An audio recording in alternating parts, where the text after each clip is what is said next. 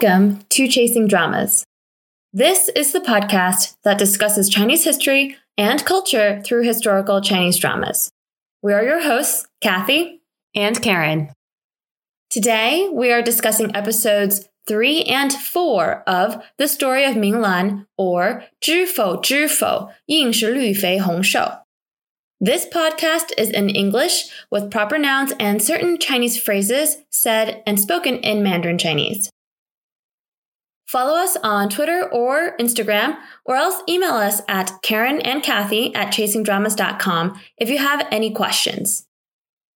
Now, without further ado, let's get started on the episode recap. Episode 3 is quite tragic, and therefore we won't spend too much time on the tragedy, but instead focus more on the culture and history that is portrayed to us in these two episodes, and also level setting what's going on, as it can get pretty confusing. The episode begins where the last one left off, at a funeral. But whose funeral? In the last episode, we found out that the boy who played in the arrow toss or pitch pot game against our main character Ming Lan is actually the second son of the Marquis, and his name is Gu Tingye. The problem is that there were bandits on the boat he was on and is now believed dead. So could this be his funeral? No, it's not. In the first shot of this episode, we see a flag saying that this funeral is for a Bai family elder, not Gu Tingye. The people at this funeral are of the Bai family. There's a young man from the Bai family leading the funeral rites. For some reason, Sheng Hong, Ming Lan's father, is at this funeral, and so is his son Chang Bai. They, along with another official, pay their respects to the deceased. As the funeral rites continue, it is interrupted by two people. First is a wet nurse, or you could call a nanny. She is Gu Tingye's nanny and very loyal to him and his mother. Her name is Chang Momo. The second person to interrupt the funeral is none other than Gu Tingye himself. Punches are exchanged, there's lots of name-calling and yelling, and it all really boils down to inheritance. This is quite confusing, so let me explain. Gu Tingye's mother is from the Bai family. Her father, so Gu Tingye's maternal grandfather, is the one who died. This maternal grandfather is the eldest brother and the family head. The Bai family is also an incredibly wealthy merchant family who manages the salt business, at least this grandfather did. Now, the only remaining heir of this grandfather's line is none other than Gu Tingye. The young man who was leading the funeral rites is the son of the grandfather's brother, which makes him an uncle of Gu Tingye. That gentleman, at least, has the last name of Bai. He does not, or this Bai uncle does not have direct ownership of any of the wealth, but he clearly wants it. The only person in his way of this money is, of course, Gu Tingye.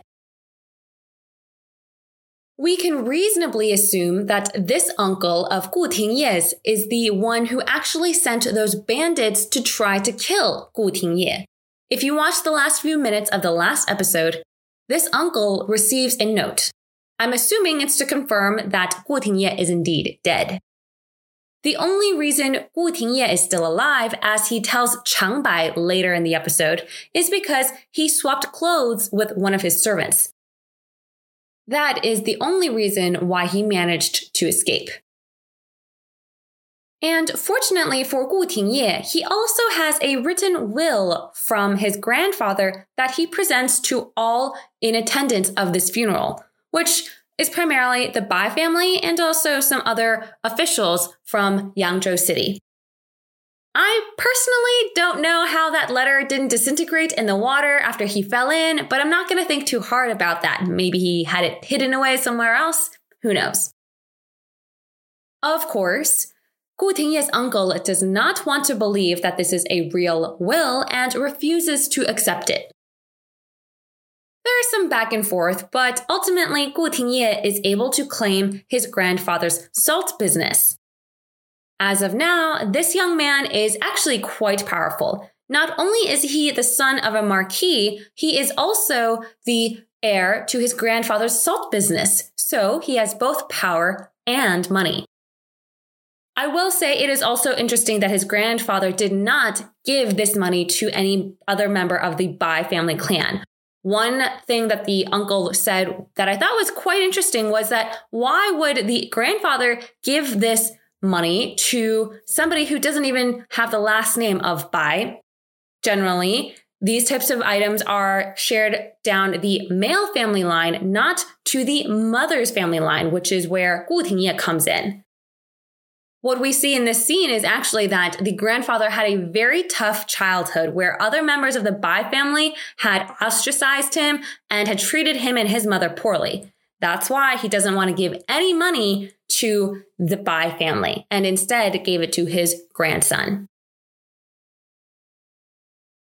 With that settled, let's transition back to Minglan. The latter part of this episode is nothing but tragic. The master and madam of the Sheng family are not at home. They instead left to say goodbye to some family members. Grandma Sheng is also not at home. That leaves Minglan with her very pregnant mother, Wei Xiaonyang, and Lin Xiaonyang, Mistress Lin, the concubine. Minglan and her mother now have all of the tasty food that they want, but her mother, Wei Xiaonyang, doesn't feel like this is right. Before long, though, Minglan's mother starts going into labor.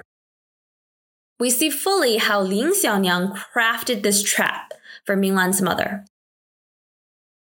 All of the necessary materials needed for birth and even the midwives of the household had been called away or else manipulated into not being available. Poor Minglan and her mother are left to fend for themselves. The two young children, Minglan and her maid Xiao Tao, run out of ideas. Minglan escapes the household to search for a doctor. She's desperately trying to find someone to help. On the street, she runs into none other than Gu Tingye. Gu Tingye doesn't give another thought and helps her search for a doctor. He even rushes the doctor back to the Sheng family to tend to Minglan's mother. During this entire time, Lin Xiaonyang is just sitting there saying, "Oh my gosh, where is everybody? I don't know where they went," and does absolutely nothing to help. Unfortunately, the doctor arrived too late to save Minglan's mother. Lin Xiaonyang managed to prevent Wei Xiaonyang from getting any care and passed the point of saving. The unborn child is also too big and therefore drained too much energy of Wei Xiaonyang.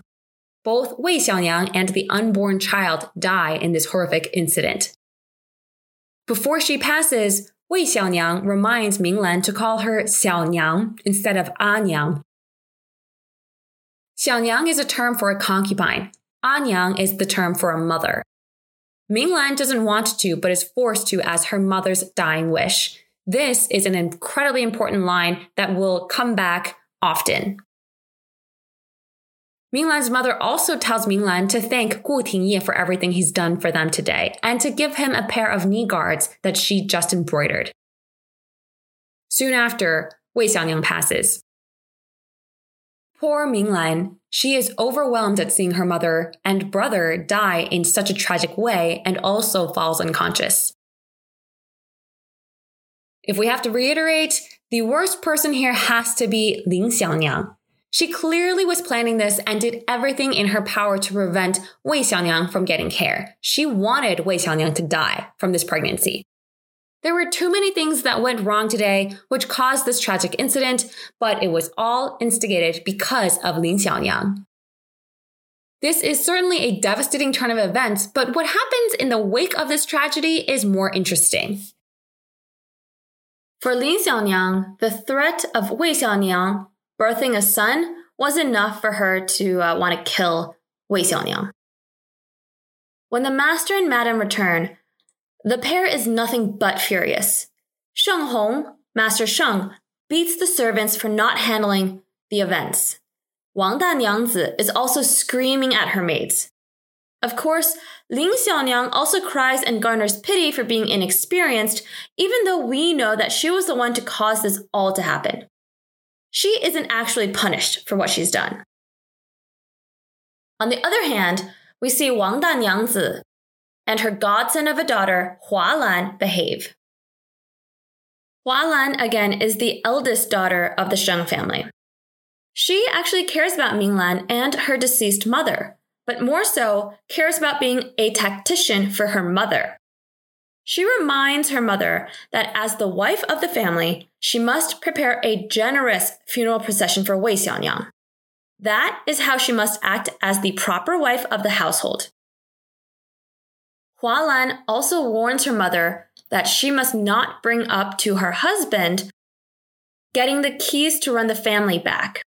They are currently with Lin Xiaonyang, which means she has been the one managing the household lately.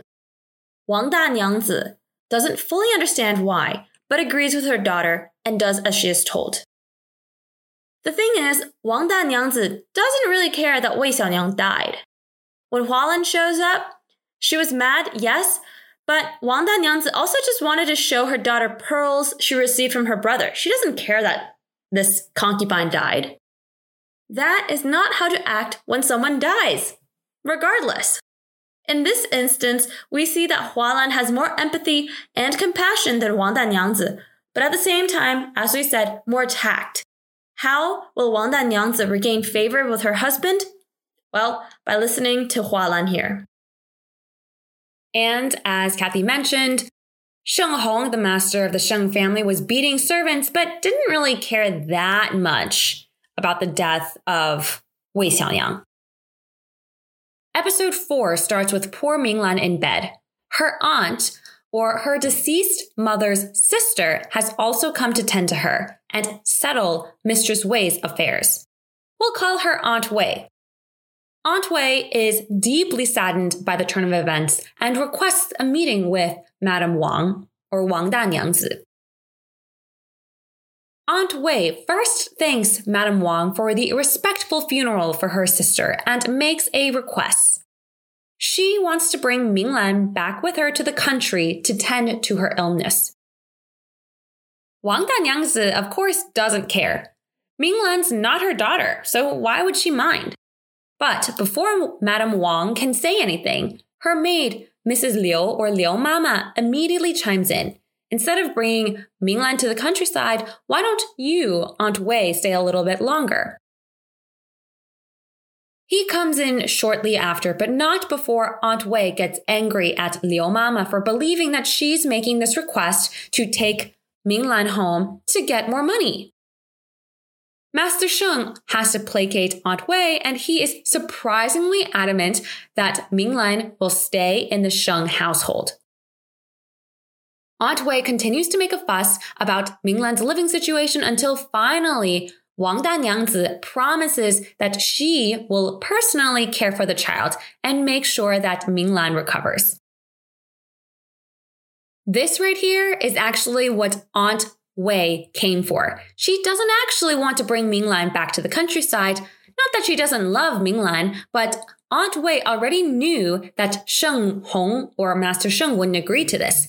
However, Aunt Wei needed to protect Minglan, and the only way to ensure Minglan's safety and her health is if Wang Danyangzi and Master Sheng believe that she will make a big deal out of Minglan's health and the death of her sister. This again is just a threat to the Sheng family's reputation, which, as we've seen already, is a big no-no. Anything that threatens the reputation of the Sheng family is not something that can be done. Wang Danyangzi probably could not care less about Minglan, but for the family reputation, she will begrudgingly take care of Minglan. Grandma Sheng, who was also away, finally returns to Sheng Manor. Her son, Master Sheng, Sheng Hong, visits her, and he behaves like a guilty child. She doesn't immediately scold him, but reminds him of how her son died at the hands of some lowly mistress. His son just died in the same way. She now gets all riled up.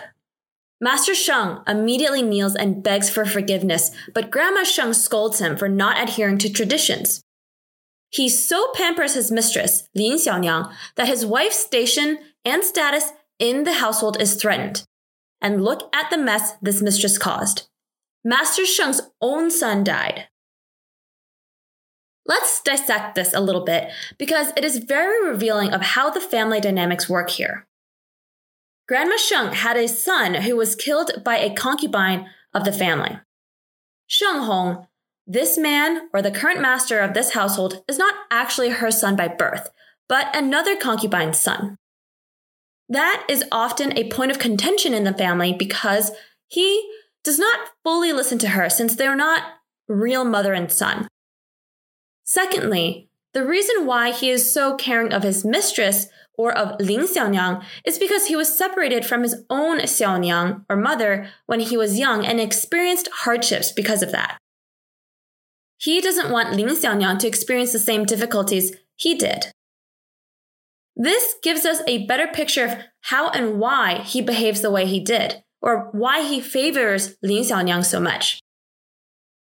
Lin Xiaonyang, of course, has several tricks up her sleeve, but this gives some idea as to why Sheng Hong behaves the way he does. However, this does not condone the fact that a mistress has as much power as Lin Xiaonyang does in the Sheng household, enough to rival the madam of the house. We can place the fault and blame squarely on Sheng Hong for this. Clearly, no one in the family, not Wang Danyangzi, nor Lin Xiaonyang, nor Sheng Hong, really care that Wei Xiaonyang died. If you paid attention, Wei Xiaonyang was a concubine that Wang Danyangzi bought for Sheng Hong in order to be a spy for her and be annoying to Lin Xiaonyang. That is ultimately why Lin Xiaonyang needed to get rid of Wei Xiaonyang. She, Wei Xiaonyang, was nothing more than just a chess piece. They don't care that her unborn child died as well. If there's anything that can be said about this time period is that it reflects to us, viewers, how little human lives were valued. Grandma Sheng also then makes an announcement to Sheng Hong that she will raise Minglan. He's shocked and immediately tries to offer Molan instead. He clearly favors Molan as a daughter. Grandma Sheng immediately retorts, "I leave a motherless child alone and instead raise Mistress Lin's daughter? What world is this?" She also explains to Sheng Hong, who clearly didn't get it, that Aunt Wei didn't really want to bring Minglan back to the countryside. She needed to make sure her niece is well taken care of. Grandma Sheng raising Minglan is the best solution. She also makes very clear to her son that this whole fiasco was poorly handled. Mistress Wei died and there was a funeral. There's nothing wrong with that. But immediately, these servants were beaten and sold from the Sheng manor. Anyone could have guessed that something happened to Mistress Wei due to these servants. If a political enemy decided to tattle to Sheng Hong's superiors and bring these people as potential witnesses, what will Sheng Hong say? That he left his mistress in charge and caused 2 deaths? That will be a stain on his reputation and jeopardize any prospects for promotion. This immediately shuts Sheng Hong up because the only thing that he cares about is his reputation. Grandma Sheng also shows us here that she's the only one in the family who has clearly thought this through. No one else thought about the potential political ramifications nor the potential stains to the Sheng family if they did not treat Mistress Wei well. Yes, beforehand, Master Sheng and Madame Wang thought a little bit about their reputation, but what Grandma Sheng just stated puts everything in a whole new perspective. That is why Grandma Sheng is MVP and also holds so much sway in the family. Grandma Sheng then gifts Sheng Hong a phrase. 以汝爱子之心及仁爱子之心. It doesn't come from a classic, but the meaning is this. How thou loves your children should be honored as how others love their children. Grandma Sheng then gives Master Sheng a copy of Mengzi or Mencius as to how to behave in the future. Which he also just totally scoffs and ignores as soon as he walks out. So why does everyone want to have Grandma Sheng raise one of their daughters? First and foremost, Grandma Sheng was the sole daughter of a marquis. Her family ties, titles, and status still holds clout in the empire. She will look after the prospects of whichever granddaughter she raises and find a good match for marriage. Much better than whoever Master Sheng can find. Master Sheng at this point is a lowly magistrate. Families won't want to have their sons marry his daughter, but they will want their sons to marry the granddaughter of a marquis's daughter. Even if Molan or Minglan are daughters of mistresses or concubines, their marriage prospects will increase significantly. Second, Grandma Sheng was raised in the capital and a frequent guest in the palace during her youth. She understands proper etiquette, is well educated, and wise in household affairs. Any granddaughter raised by her will do well in their future husband's households. Hua Lan is an excellent example. Grandma Sheng raised Hua Lan, and look at how she's able to persuade her mother, Madame Wang, against the wiles of Mistress Lin. All of the adults want one of the three remaining daughters to be raised by Grandma Sheng, and Minglan was chosen. Going back to Hua Lan right now is going to marry the son of an earl. That is considered marrying up for this family. And the book sort of mentions it, but a lot of it has to do to the fact that Hualan was raised by Grandma Sheng. Master Sheng is in Madame Wang's rooms discussing the burial for Wei Xiaonyang the following day. Wei Danyangzi listened to her daughter and has spent a good amount of money on a proper burial. She's doing a hilarious job trying to act all sad. Notice how she's not even shedding actual tears. She's just kind of like sniveling. Sheng Hong, or Master Sheng, doesn't notice this and continues on. He is very pleased with her actions and actually compliments Wang Danyangzi. He agrees to have her manage the household again. Wang Danyangzi is shocked and can barely hide her glee. See, listen to your daughter, Wang Danyangzi. Be that composed and proper wife, stop yelling at people as it helps no one. By doing the right thing and without outright asking to manage the household, Madame Wang impressed her husband into giving it to her. This is why Grandma Sheng says even though Wang Danyangzi has a huge temper, she is good, whereas Mistress Lin or Lin Xiaonyang is not good. Grandma Sheng knows and sees all. The next day, Wei Xiaonyang's funeral procession is led by her sister, Aunt Wei. Aunt Wei carries a red banner, which we will talk about.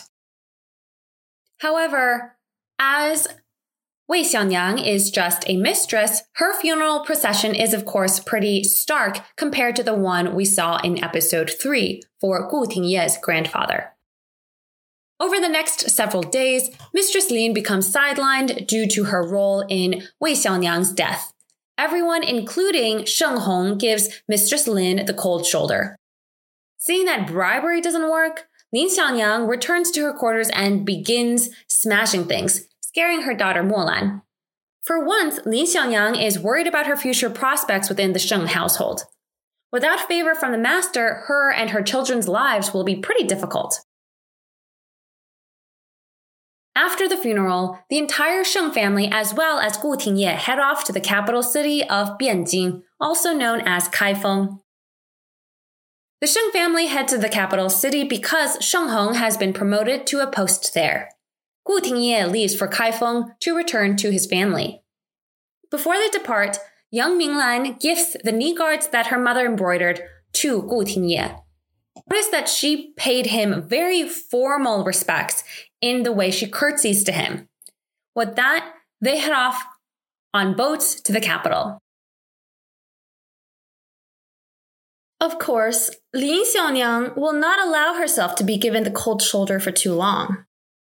On the boat, she is playing her guqin, trying to get Master Sheng's attention. In the end, after pleading, making a scene, and finally passing out due to crying from trying to beg for forgiveness, Lin Xiaonyang successfully regains Master Sheng's affections and successfully gets him back to her bed. Wang Danyangzi is left fuming because she can see through this act, but does not have the skill to uncover Lin Xiaonyang's mask in front of her husband. Lin Xiaonyang has some really good acting abilities. At the end of episode 4, we see the crew and family arriving in Bianjing. What I find incredibly interesting here is how Gu Tingye's mother or stepmother and his younger brother is here to see him.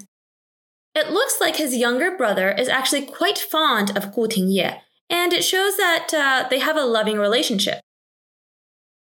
This is an important scene and will be a reoccurring theme throughout the show. Additionally, this is the first time we see the Song Dynasty court. Sheng Hong, after arriving at the capital city, attends court and meets the emperor. The court scene is very different than what we've come to expect during the Ming and Qing dynasties.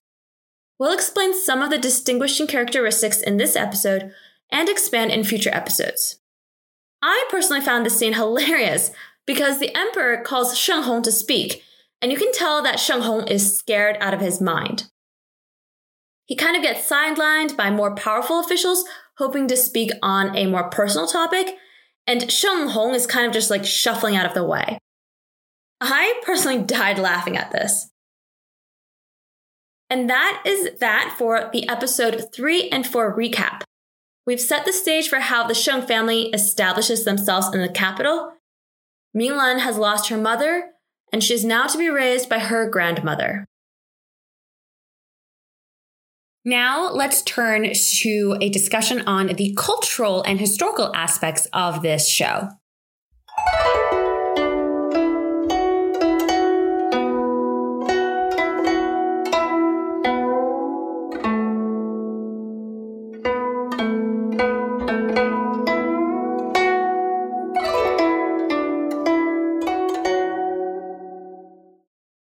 First, let's talk about the funeral, as there are several traditions mentioned here. There are several funerals in the drama, so we'll discuss each in turn, but there were 2 displayed in these 2 episodes. First is the red banner. In Chinese, it's called Mingjing. This red banner has the name, rank, and position of the deceased. And in the drama, they placed it on the west side of the coffin during the funeral and funeral procession. The banner's purpose is to lead the deceased soul to its final resting place. Next is the Hunbo, or soul silk, as the literal translation. This is what is actually placed on a chair before the coffin in episode 3. So take a look back into it. It's kind of like a prettily tied knot there. And this also here serves as a guide for the deceased soul. Next, then we have 打招, 魂幡. So when the elders say 打幡 or raise the funeral banner, the eldest male of the main wife in the family will carry the banner and lead the procession. This again is to lead the soul to its final resting place. Next we have 碎瓦, or shatter the crockery. And during the funeral rites, the bowl is usually a ceramic or clay bowl or pot that is shattered as shown in the drama. It represents food for the dead. Once the bowl is shattered, the deceased will be able to use the bowl in the afterlife and not worry about hunger. There's also an idiom in Chinese or Mandarin called 岁岁平安, or may you have peace year after year. 岁 means year, which sounds exactly like 碎 or shatter. By shattering the bowl, the living also wish the dead peace in the afterlife. And next, we have 停灵. 停灵 means to keep the coffin somewhere before burial. The phrase was actually first mentioned in 红楼梦 or Dreams in the Red Mansion. And that novel was written during the Qing dynasty in the late 18th century, some 700 years before the events of this drama. So I'm not sure if that is a bug or just, I guess, something that the filmmakers said to use. Okay, enough about funeral processions and funeral traditions.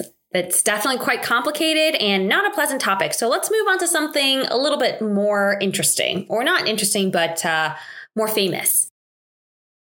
The topic at hand is 凤求凰. This is the song that Lin Xiaonyang plays on her Chinese guqin on the boat when she's trying to get back in favor with Sheng Hong.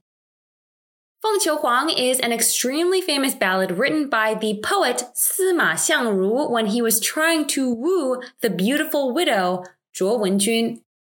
This was written during the Han Dynasty over 2,000 years ago.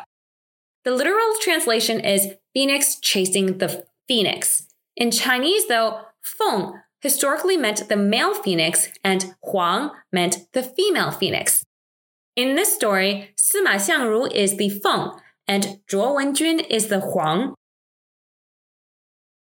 So who was this beautiful woman, and why did Sima Xiangru want to write such a beautiful piece for her? Zhuo Wenjun was a beautiful and intelligent woman who was unfortunately widowed at the young age of 17. She came from a wealthy family. The wandering poet Sima Xiangru fell instantly in love with her when he was a guest at her house. He performed the piece 凤求凰 in front of an audience to profess his love. Moved by his sincerity, Zhuo Wenjun also professed her love for him. Unfortunately, this union was not approved by her father, so this couple eloped during the night. They lived for a time in happy bliss, making and selling wine to get by. But the story does not end happily for Zhuo Wenjun because, well, Sima Xiangru betrays her. We'll just leave the story there. 凤求凰 is a ballad accompanied by music and is part of the classical Chinese repertoire. In this drama, like we said, Lin Xiaonyang plays a bit of the music on the guqin. Lastly, let's mention a bit about the attire of the court officials as Sheng Hong goes to meet the emperor for court. This is quite different from what we've seen in Empresses in the Palace and other dramas. First and foremost is that we are in a different dynasty with Han people rather than a Manchu ruling family. A unique feature in the Song dynasty is that the clothing is rather simple. There are no real intricate and elaborate designs embroidered on the clothes as is custom in many other dynasties. Instead, it's much plainer. The colors of the court officials reflect each individual's rank and position at court. At court, we see three colors. Purple are for those ranked tier 3 and above or Sanpian and above. Red for tier 5 and above. Green for tier 7 and above. And those below tier 7 wear blue. We don't really see anyone wearing blue here because I'm assuming that their rank is too low to be at the court of the emperor. Those ranked at tier 3 or above are also required to wear something called a yu dai. This is where we need some actual scholars to tell us how this should be translated. The direct translation of this yu dai is a fish bag. But essentially, it's kind of like a pendant you tie to your belt. And it contains an identifier of your person and status. The fish bag or pendant was first established during the Tang Dynasty and continued through the Song Dynasty as an important identifier. It was almost like your ID card. There's a lot more to discuss about Song Dynasty court, especially around this emperor, which we will get into in the next episode. And finally, let's talk about some book differences in these two episodes. In the book, a lot of the events revolving around Gu Tingye are merely mentioned and not shown or recounted later in the book. Everything from the funeral of his maternal grandfather to helping Minglan find a doctor does not occur in the book. In the book, the story basically starts in episode 4 when Minglan is sick after the death of her mother. And the events of how her mother died, though, are pretty faithful to the book.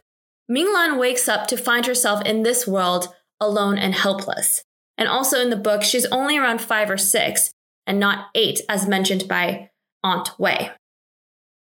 Because the setting of the story is now in the Song Dynasty, the family makes only one move from Yangzhou to the capital. In the book, there's another move before the family finally arrives in the capital, but I think it makes sense that we have just 2 main settings for the story here. And that is it for our discussion of episode 3 and 4 of the story of Minglan, or 知否知否应是绿肥红瘦. Once again, if you have any comments or questions, please reach out to us on Twitter, Instagram, or by email. The music you heard today is by sheet music from Yu Mian Xiao Yan Ran and played by yours truly. We hope you enjoyed listening to this episode, and we will catch you in the next one.